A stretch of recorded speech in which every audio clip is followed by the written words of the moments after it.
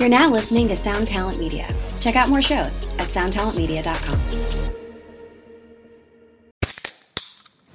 Hey, what's up, everyone? I'm Matt McGachy, the vocalist of Cryptopsy and the host of the Vox and Hops Metal Podcast, where I sit down with fellow metal musicians. We talk all about their lives and music while sharing killer craft beers. If you've ever wanted to sneak backstage and share a beer with one of your favorite musicians, well, Vox and Hops is the podcast for you. This week on the podcast, I dropped an amazing episode with Dom Grimal of The Last Felony, Ion Dissonance, and Cryptopsy. There is this episode and over 450 other ones to help you enjoy life, metal, and craft beer. So what are you waiting for? It's time to become a Vox and Hops head. Cheers!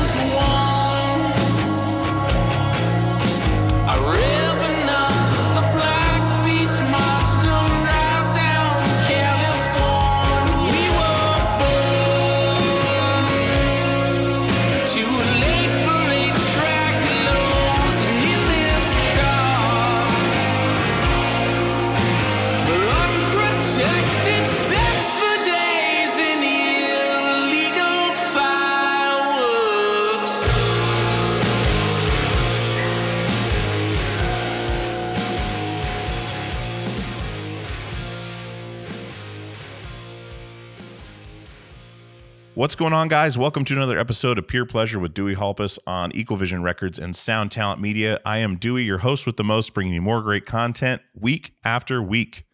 This is the second episode this week. You guys heard Randy Bly last week, on Tuesday. This is Thursday, and we are talking to none other than HR, the infamous, I wouldn't say infamous, the legendary HR from Bad Brains.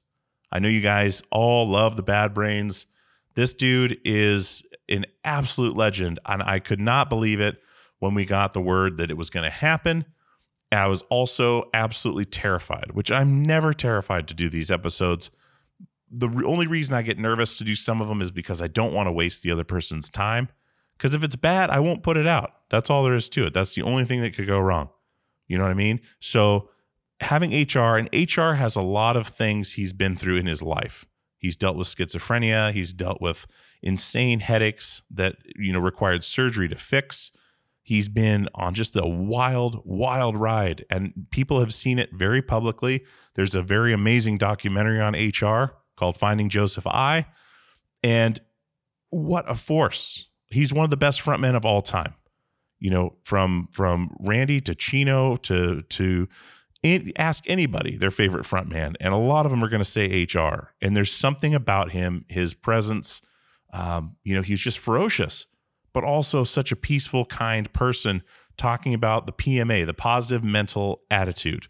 That's something that carried across in that music and still does to this day. I mean, HR even told me, keep the PMA, Mr. Dewey. Hearing HR from Bad Brains say, or having HR from Bad Brains address me as Mr. Dewey was surreal. I could have hung up right then. Like, hearing that, watching him say that to me was something in my lifetime, I never thought I would see or hear. But starting this show has gotten me places that I would never thought I would ever gone. So when we did this interview, though, I want to preface this. HR is in a very different place than he was back in the day, right? He's dealing with the schizophrenia, the medications, just trying to just live a normal life. And a lot of times with these issues, things can get strange. In this show, we have a pretty free-flowing conversation all the time. Like, that's how I like to do it. I don't prepare for these episodes. You know, when I talked to Randy on the last episode, I didn't prep for that at all. We just went into it cold like I always do. But HR, I knew from talking to Chino, you know, when it happened, like, let me know what I need to do. And, you know, as he said, once you get him talking, that's the way. You just get him talking, get him telling stories. And that's the way to pull these things out of him, because sometimes he has an issue communicating clearly. So I had a laundry list of things. If I ever got to talk to HR, what I'd want to know. And I literally went down that list because HR would answer very clearly, but then he would stop. So to keep the conversation going, I had to fire off the next thing and the next thing and the next thing, which was actually pretty interesting to do it that way because I don't do it that way. But by the end, it's about 30 some minutes, and it's very structured to keep him on track. And I wanted to do it in a way that would, you know, I want to be respectful of HR, you know, his life, what he's been through, and respectful of him as a person and his image and his legacy, because I do not want to be the person to put out something that is, you know, less than savory, I guess is the way I would put it. So I sent this episode off to Dan at EcoVision. I sent it off to a couple other people, and then we weren't sure. We were on the fence with it. So talking to people that are close to HR, that yes, this is how HR is now, is the answer we got. And I reached out to when I was talking to Randy from Lamb of God, and I said, hey, you know, when we're done with this interview, I want to talk to you about something. So when we went off air, I mentioned to him that I had HR on the show. And I was on the fence whether to put it out or not, because one, it's not how I typically do things. So it's a little bit out of left field. Also, I didn't know if it was a good day or a bad day for HR. And I needed someone close to him to know. And Randy right off the bat said, do you want to send it to me? And I said, yes, please.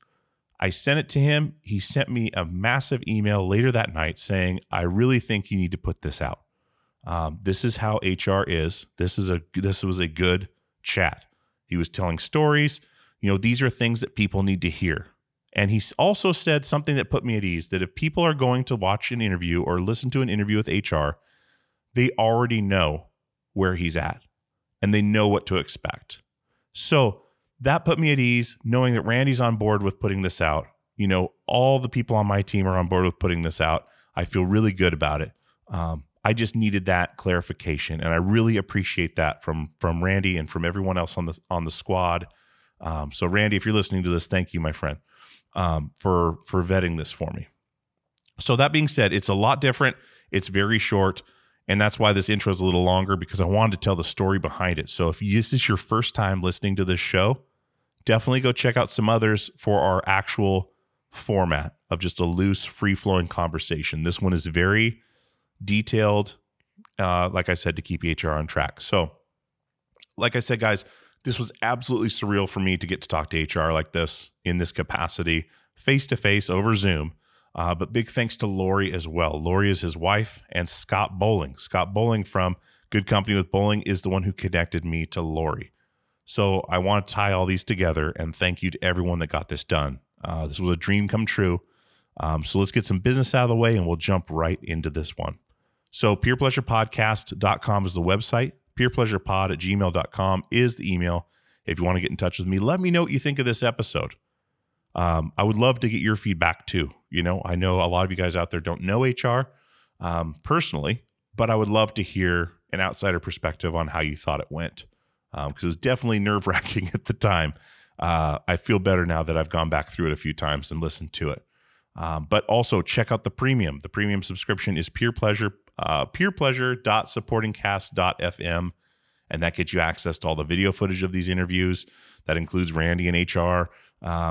Everyone coming up, the day I do it, it's up there in the premium for you guys to watch. You don't have to wait the month or so for it to cycle around. So go to peerpleasure.supportingcast.fm for the premium. Also join the Facebook group, Peer Pleasure Inner Circle on Facebook. Check that out. You get access to who's coming up next. You get to add questions or comments to the episodes. And it's just a cool place to hang out. So Without further ado, guys, I want to get into this conversation with the one and only HR from Bad Brains. In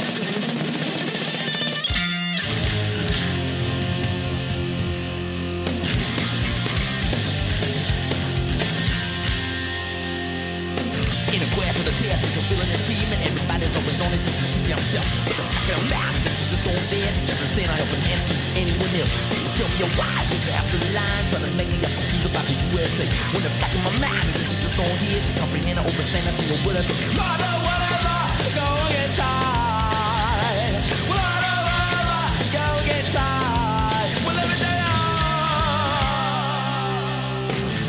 I'm saying a story, no fact to glory. I still don't like it, and I know I don't want it. Almighty watching, I against. And I still don't like it, and I know I don't want it.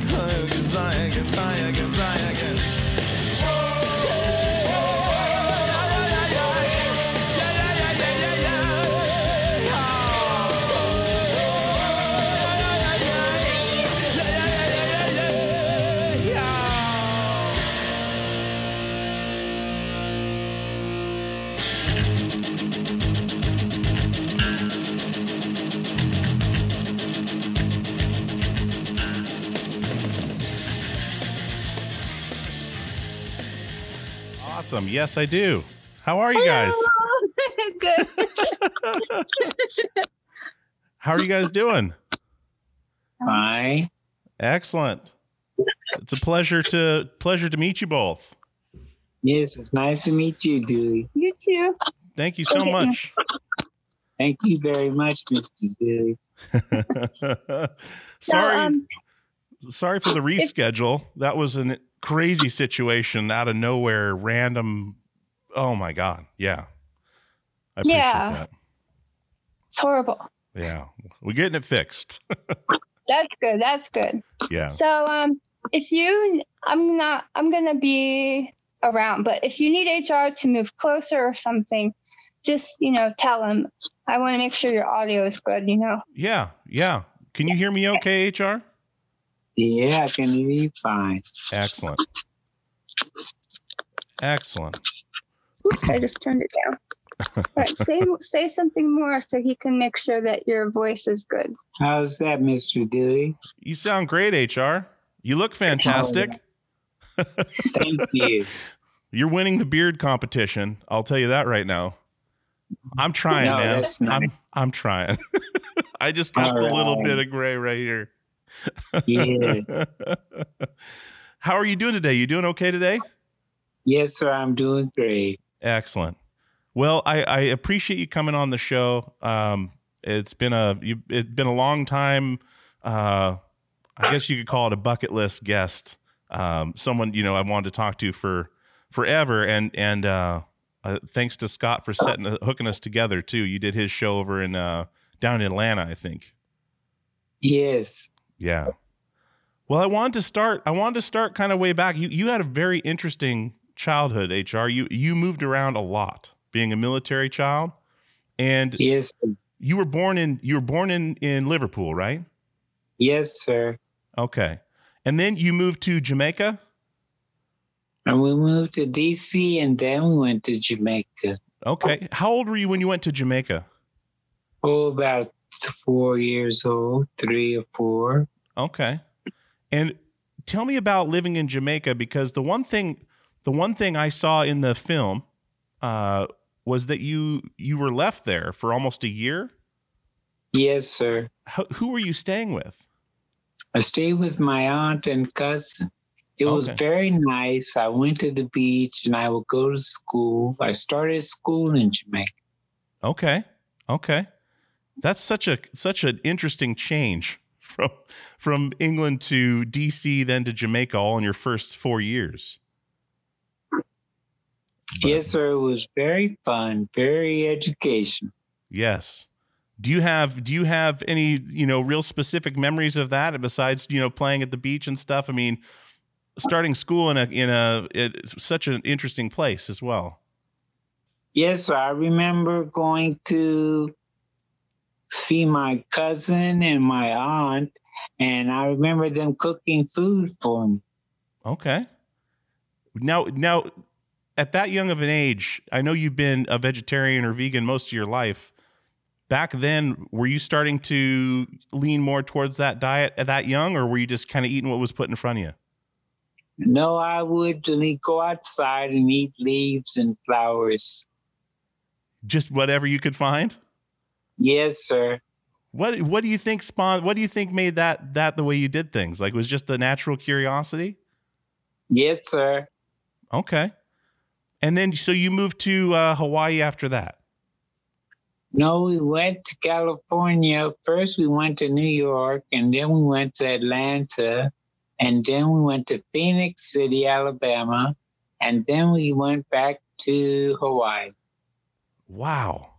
So you were moving like every year, every 2 years? Yes, sir. And that was Air Force? Yes, sir. My father was in the Air Force for 26 years. Wow.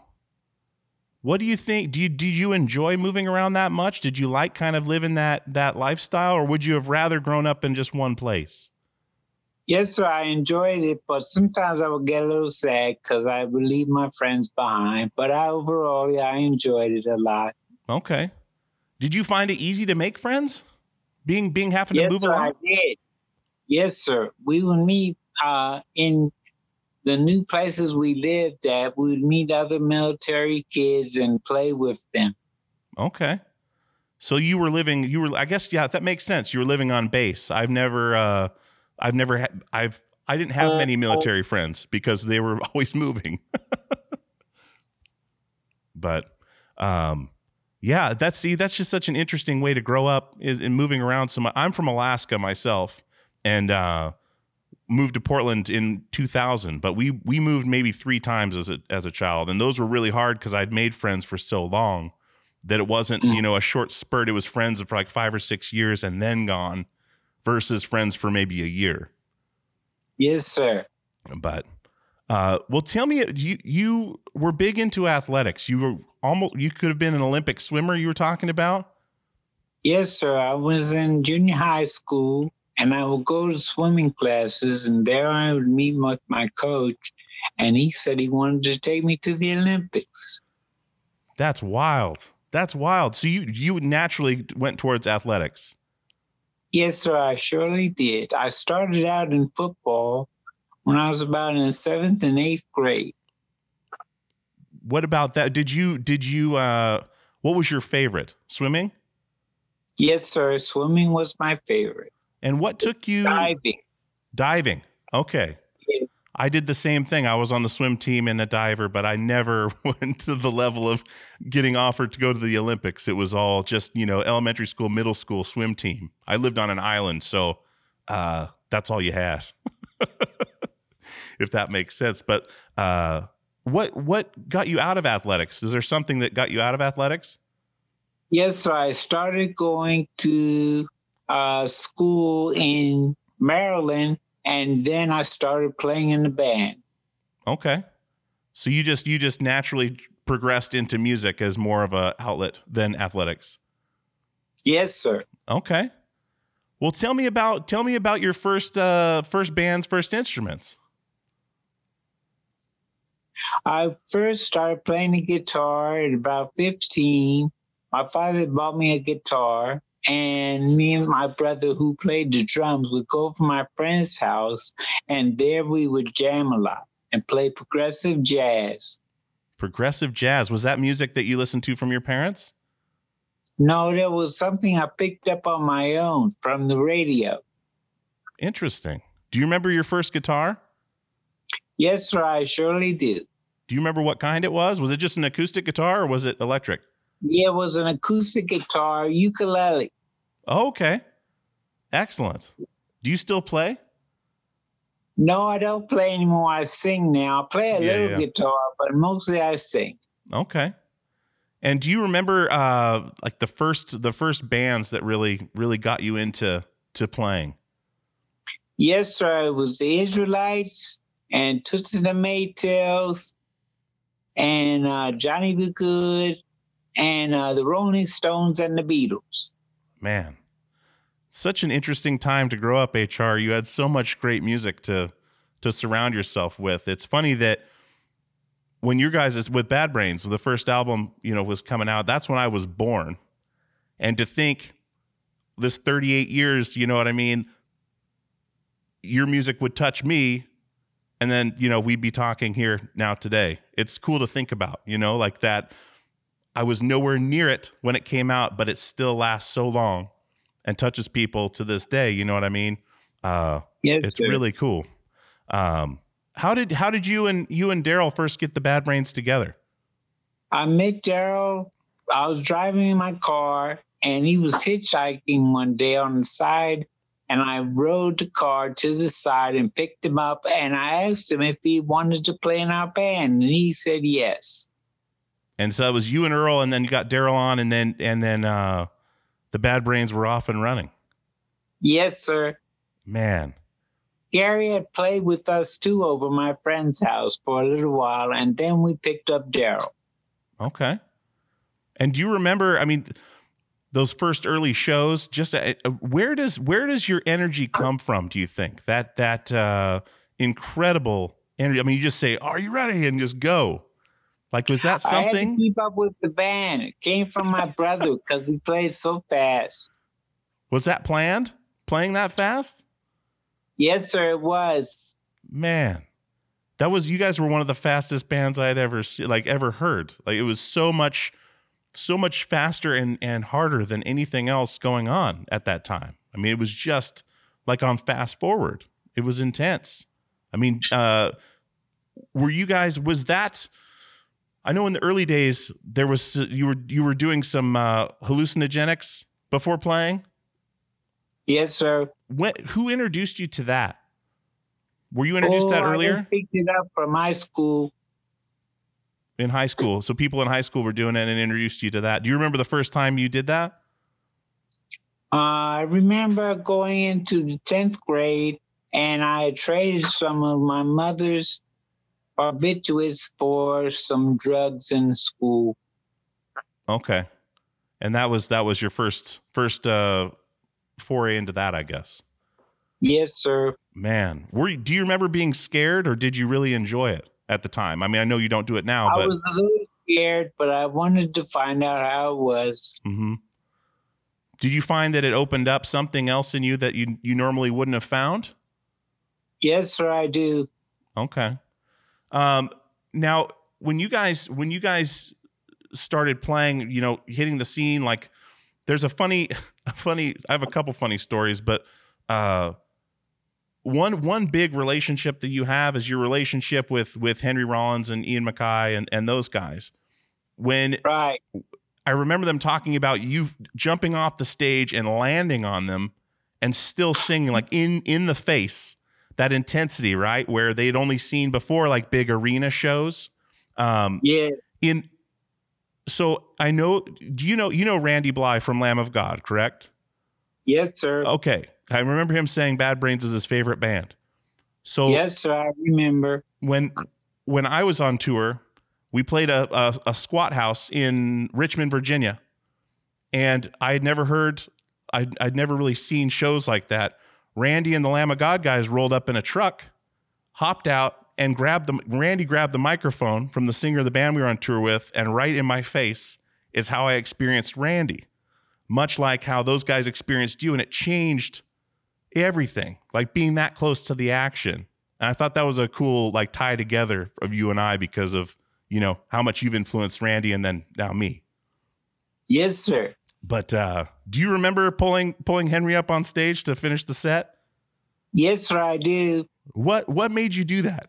Like, what made you pull him up? At the moment, I came up with a good idea, and I wanted to see if he could have some fun with us up on stage. So I asked him to come up, and he said, "Sure, why not?" That's excellent.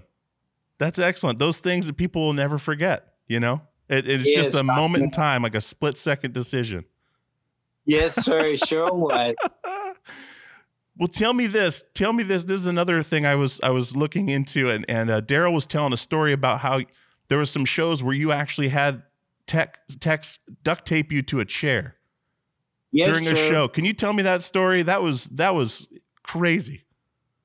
Yes, sir. I was in Connecticut and they were playing with the Fury and Rhode Island. And I wanted to tie myself up. So I asked them, would they please tape me to the chair? And they started playing. And then little by little, I heard the band play. And then I just buzzed out of the chair and kept on playing. That must have been incredible to watch, like something no one had ever seen before. I've never heard a story like that. I've never heard of, I've heard people coming out, in outfits or like even a straitjacket, but not taped to a chair mid-set. That's incredible. Yes, sir. I wanted to also get your take on the story about recording the Black Dots record with Don Zentera. How you had to do the vocals out on the deck or out on the porch. Yes, sir, we did. Can you tell me the story about that? And the neighbor kids coming over. I didn't get the full story. Yes, sir. Don Zentera used to have a studio in his father's house in the basement. So we went out there and we started recording, and Gary would record his guitar in the bathroom, and Daryl would play in the live room, and so would Earl. What's going on, guys? This is Dewey from Pure Pleasure, and I want to tell you about our newest sponsor, DistroKid. DistroKid distributes your music across all online platforms. They are an amazing company. I've enjoyed working with them the last few weeks, and they're going to be with us for a while, and I really, really appreciate that. I love working with great companies, and DistroKid is one of them. They have an awesome thing they're doing right now called Splits. Now, if you're working, as most people are, online, doing collaborations with people from all over the country, all over the world, as easy as that is with the internet, you want to get those people paid when you put that music online. And Splits can do that. You can add an unlimited amount of collaborators to any track. You can change the splits at any time. You can add or remove collaborators at any time. You can see previous splits. And all your collaborators are going to have to do is sign up for a DistroKid membership, a DistroKid account, so they can get paid. And as always, DistroKid never takes a cut. You and your collaborators get 100% of the earnings in total. A couple other awesome things that they do is they set up an official artist YouTube channel. You can use Spotify Canvas, synced lyrics, promo card to promote your release on social media, a mini video for your socials as well. There's just so many awesome things about using DistroKid. And like I said, I don't advertise things I don't use, haven't signed up for. I have signed up for this. It is a breeze, literally a breeze. And you can get going right away. So definitely check out DistroKid, and I want to give you 30% off your first year's DistroKid membership at any level. That is distrokid.com/VIP/PPP for Pure Pleasure Podcast. Once again, that is 30% off your first year's DistroKid membership at any level. distrokid.com/VIP/PPP. Go check out DistroKid right now. distrokid.com/VIP/PPP for 30% off. Hi, this is Chad Nicefield. And this is Justin Press. We're the host of Making Waves, the Shiprock podcast, a part of the Sound Talent Media Podcast Network. We're inviting you to sail away with us on an epic journey in musical enlightenment. Every week, we bring you only the best artists in rock music and discuss everything from the cruise, to the stage, to the saga of being a professional recording artist. We'll have lots of special guests along the way, so tune in every week. Your stateroom is available every Monday morning, so welcome aboard.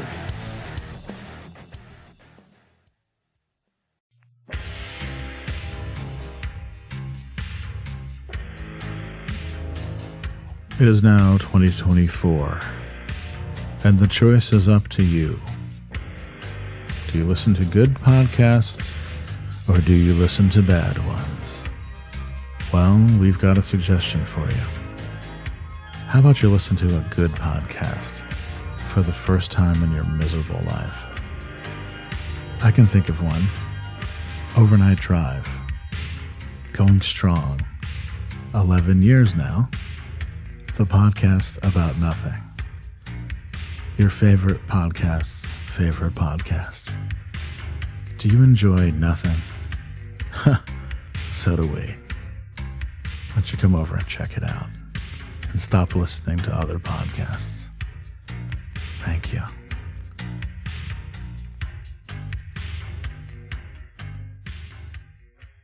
Hey guys, this is Dewey from Peer Pleasure, and I wanted to tell you about Premium Pleasure, our premium subscription service that's available now.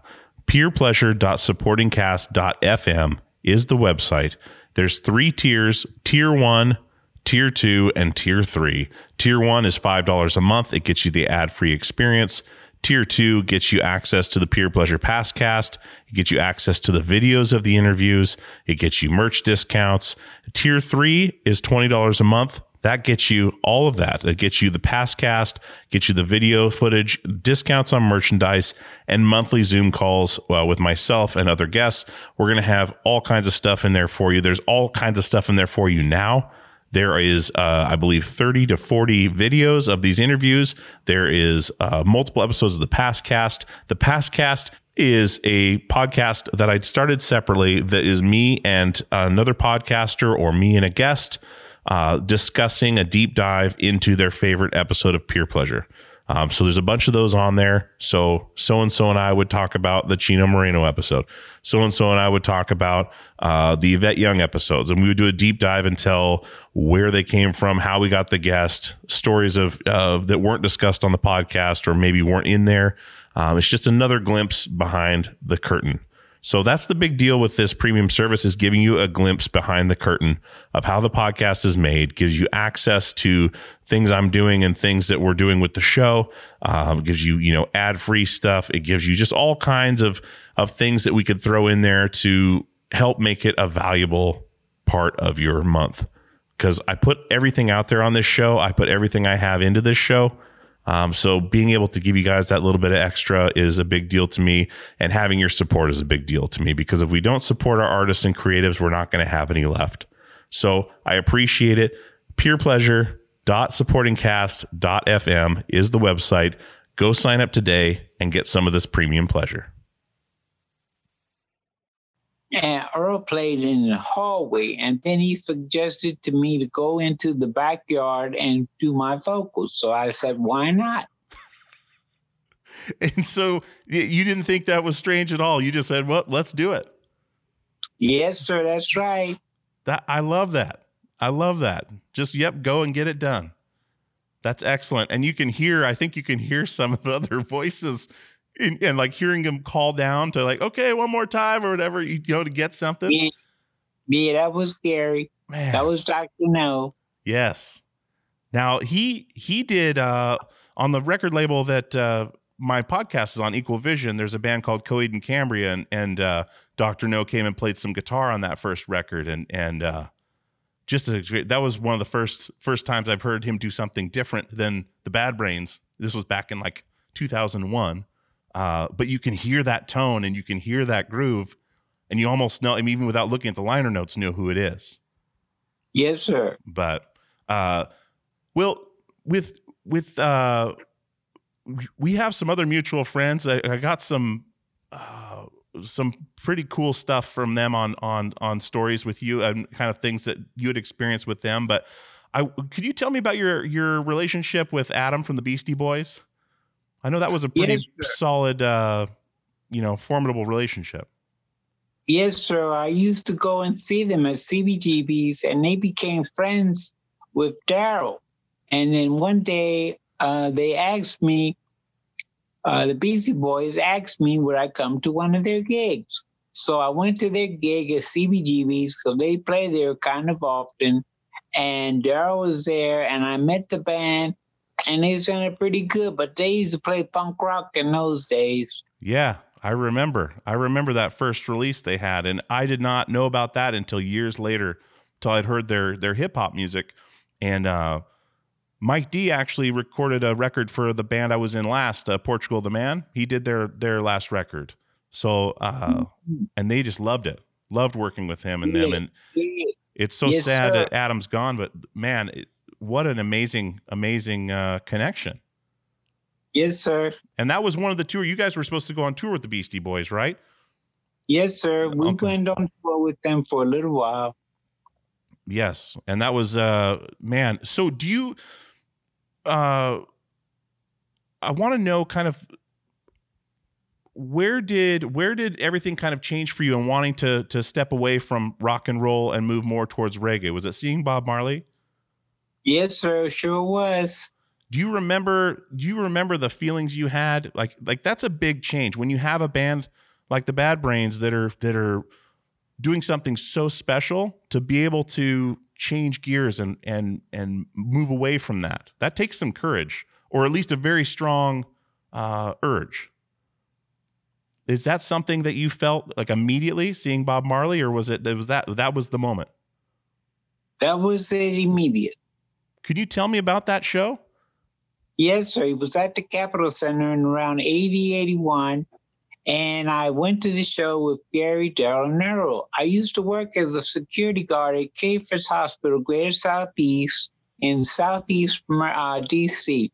And they came to me, and this band called Return to Forever, which I liked a lot, was playing at the Capitol Center. But Bob Marley was opening for them, and they offered me to come with them to the show. So I did, and I loved it. That's excellent. Now, you had been a Christian your whole life, right? Up until that point before you discovered Rastafari? Yes, I was born a Catholic, and then later I converted to a Baptist with my grandfather in Phoenix City, Alabama, my father.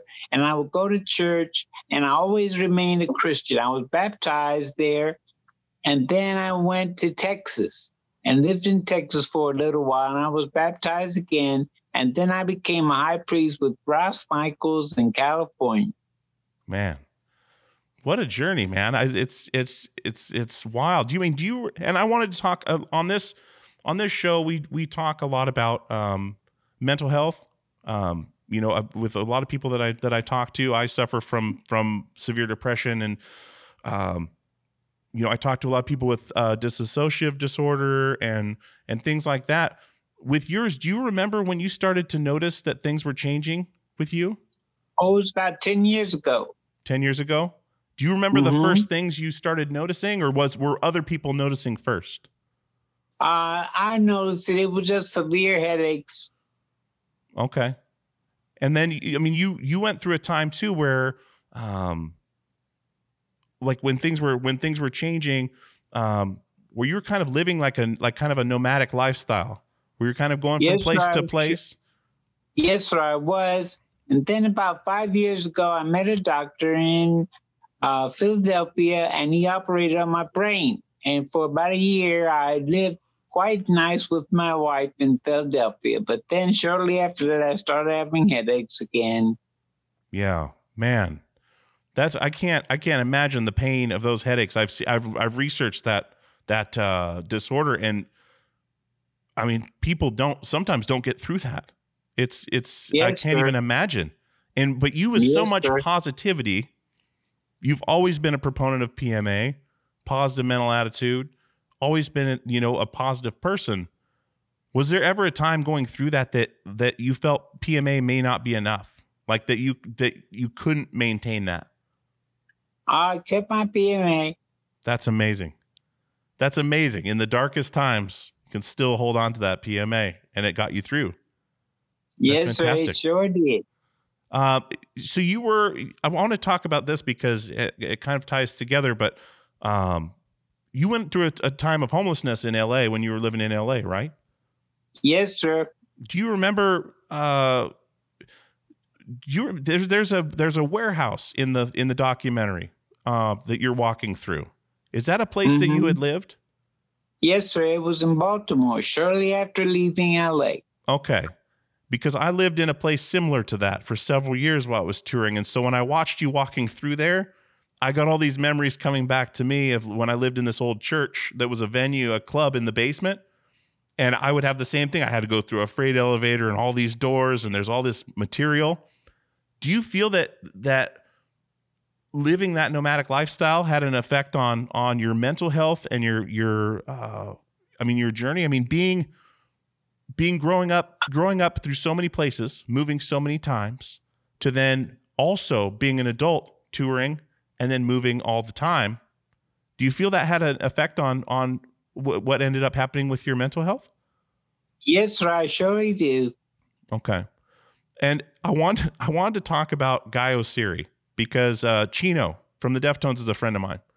And I had him on the show, and he was telling me some HR stories. and he was talking about how Guy Oseary saw you at a bus stop and picked you up and brought you back to his apartment where Chino was living with him at the time. Do you remember that? Yes, sir, I do. Can you tell me about that? Because he was saying you guys would stay up. You had a trumpet that you were playing, and you and him would try to write music together, you and Chino at Guy Oseary's house? Yes, sir. Guy Oseary was very nice to me. And shortly after that, he took me over to his place. I met Chino, and we would jam with him. And he asked me a little later would I like to go to his studio and play some music. So I went to his studio, and then he offered me a record deal with Madonna at Maverick Records in L.A. Yes. Man, so did you get to meet Madonna at that point? Oh, no, I never met her, but I met a girl named Rose, and I met Freddie Lagers. Okay. Because I know Guy Oseary, he ties into so many things on this podcast with different guests, but Chino was also telling me about when they were in Malibu recording the Saturday Night Wrist record, that you had come out, you were living in an attic in the house, and that you'd be down making cereal in the morning, and how surreal it was for them being such huge fans of what you do, to then that you're just hanging out at the studio, you know, living this nomadic lifestyle, and just how amazing that was. Do you remember that time? I would hear them jam, and I would go down and watch them play. He said you put on a guitar at one point. Yes, I played with them for a little while. It was fun and exciting, and I enjoyed playing with them.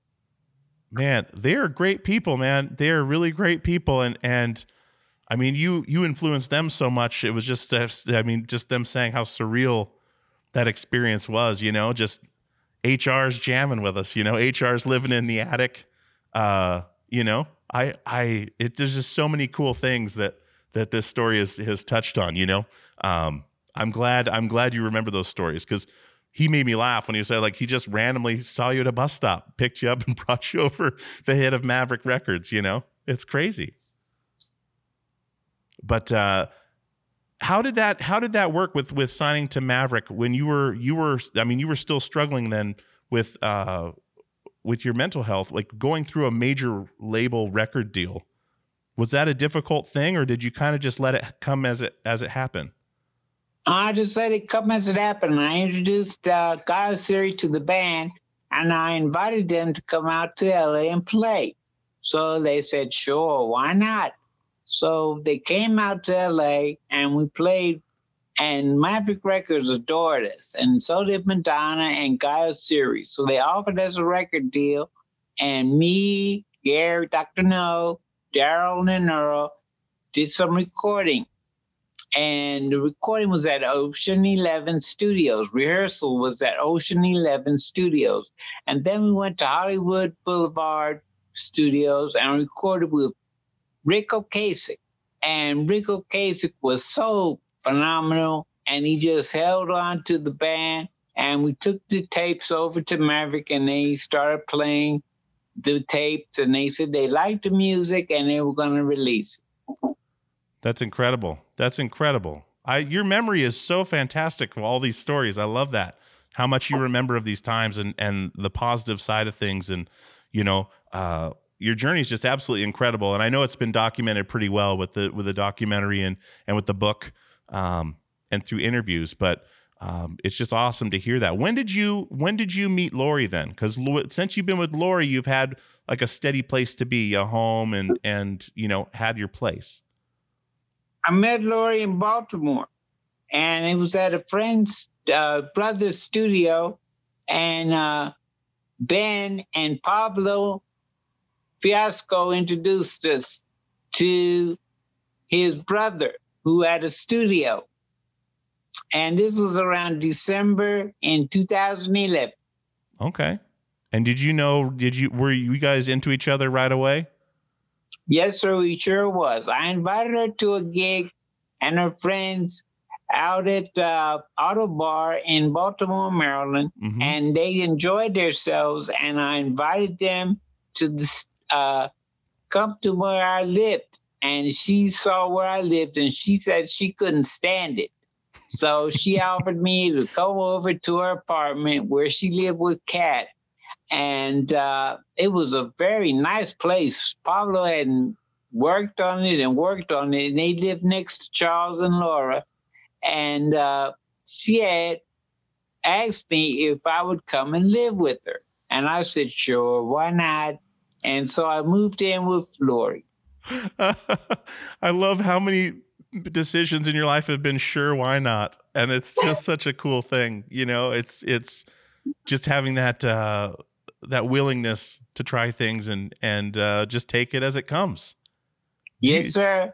Jumping way back, that's something I forgot to mention. When did you first discover PMA? Like that you were going to make that your life's deal?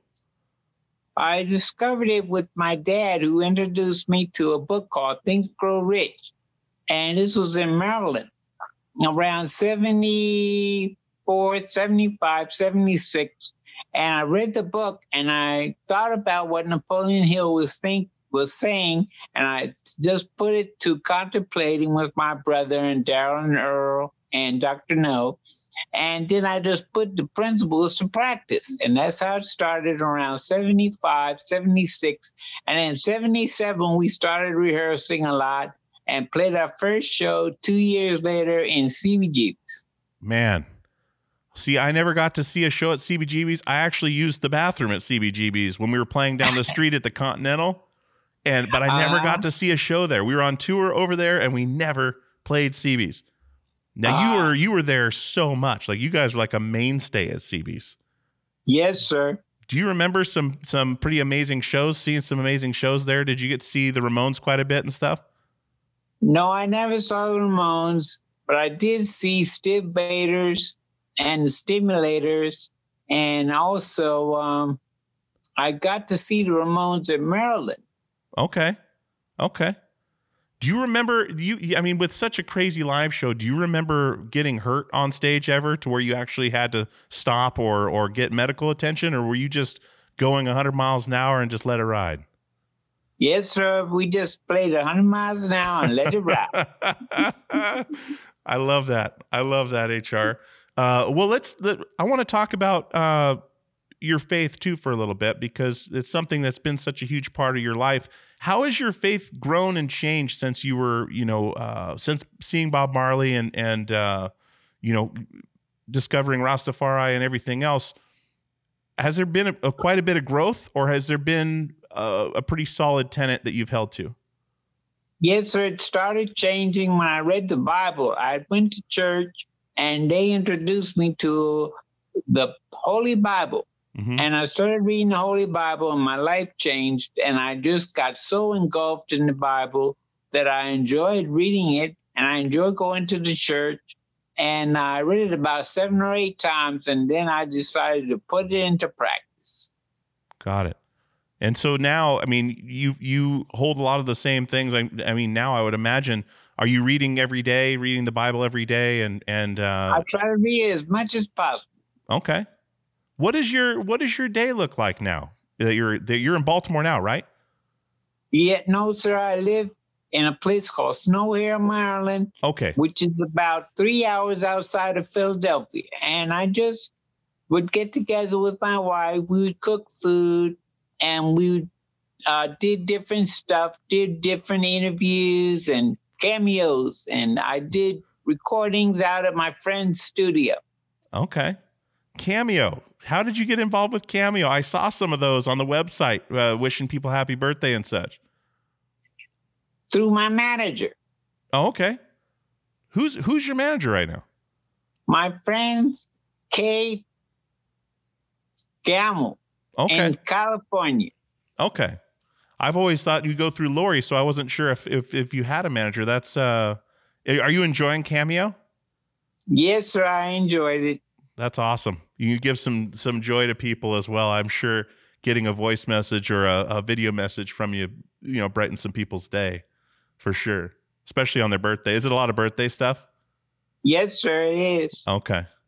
Now, I wanted to, one main thing I wanted to ask you is if you could talk to HR back, in the Bad Brains days, You know, is there something you would tell yourself that you've learned now that you would change, or would you just let it all happen as it happened? Yes, sir. I enjoyed talking with my manager, and we talked for hours and hours and hours over at his house. And I would go to church and come back and ask him, what about this and about that? And he said, yeah, man, just keep up the good work. You're doing a great job. Just keep on trying, and you'll be just fine. That's excellent. That's excellent, HR. I really appreciate you jumping on with me today and chatting for a bit. This really means a lot to me, my friend. You've really influenced me in my life. Your PMA, just like the other night when we had to reschedule, I'm looking at the situation. I just said, you know what? I'm going to think about this in a positive light. No one got hurt. We're all good. Like trying to find the positive side of it. And it really, really helped, as it always has. And it's just a real honor to chat with you.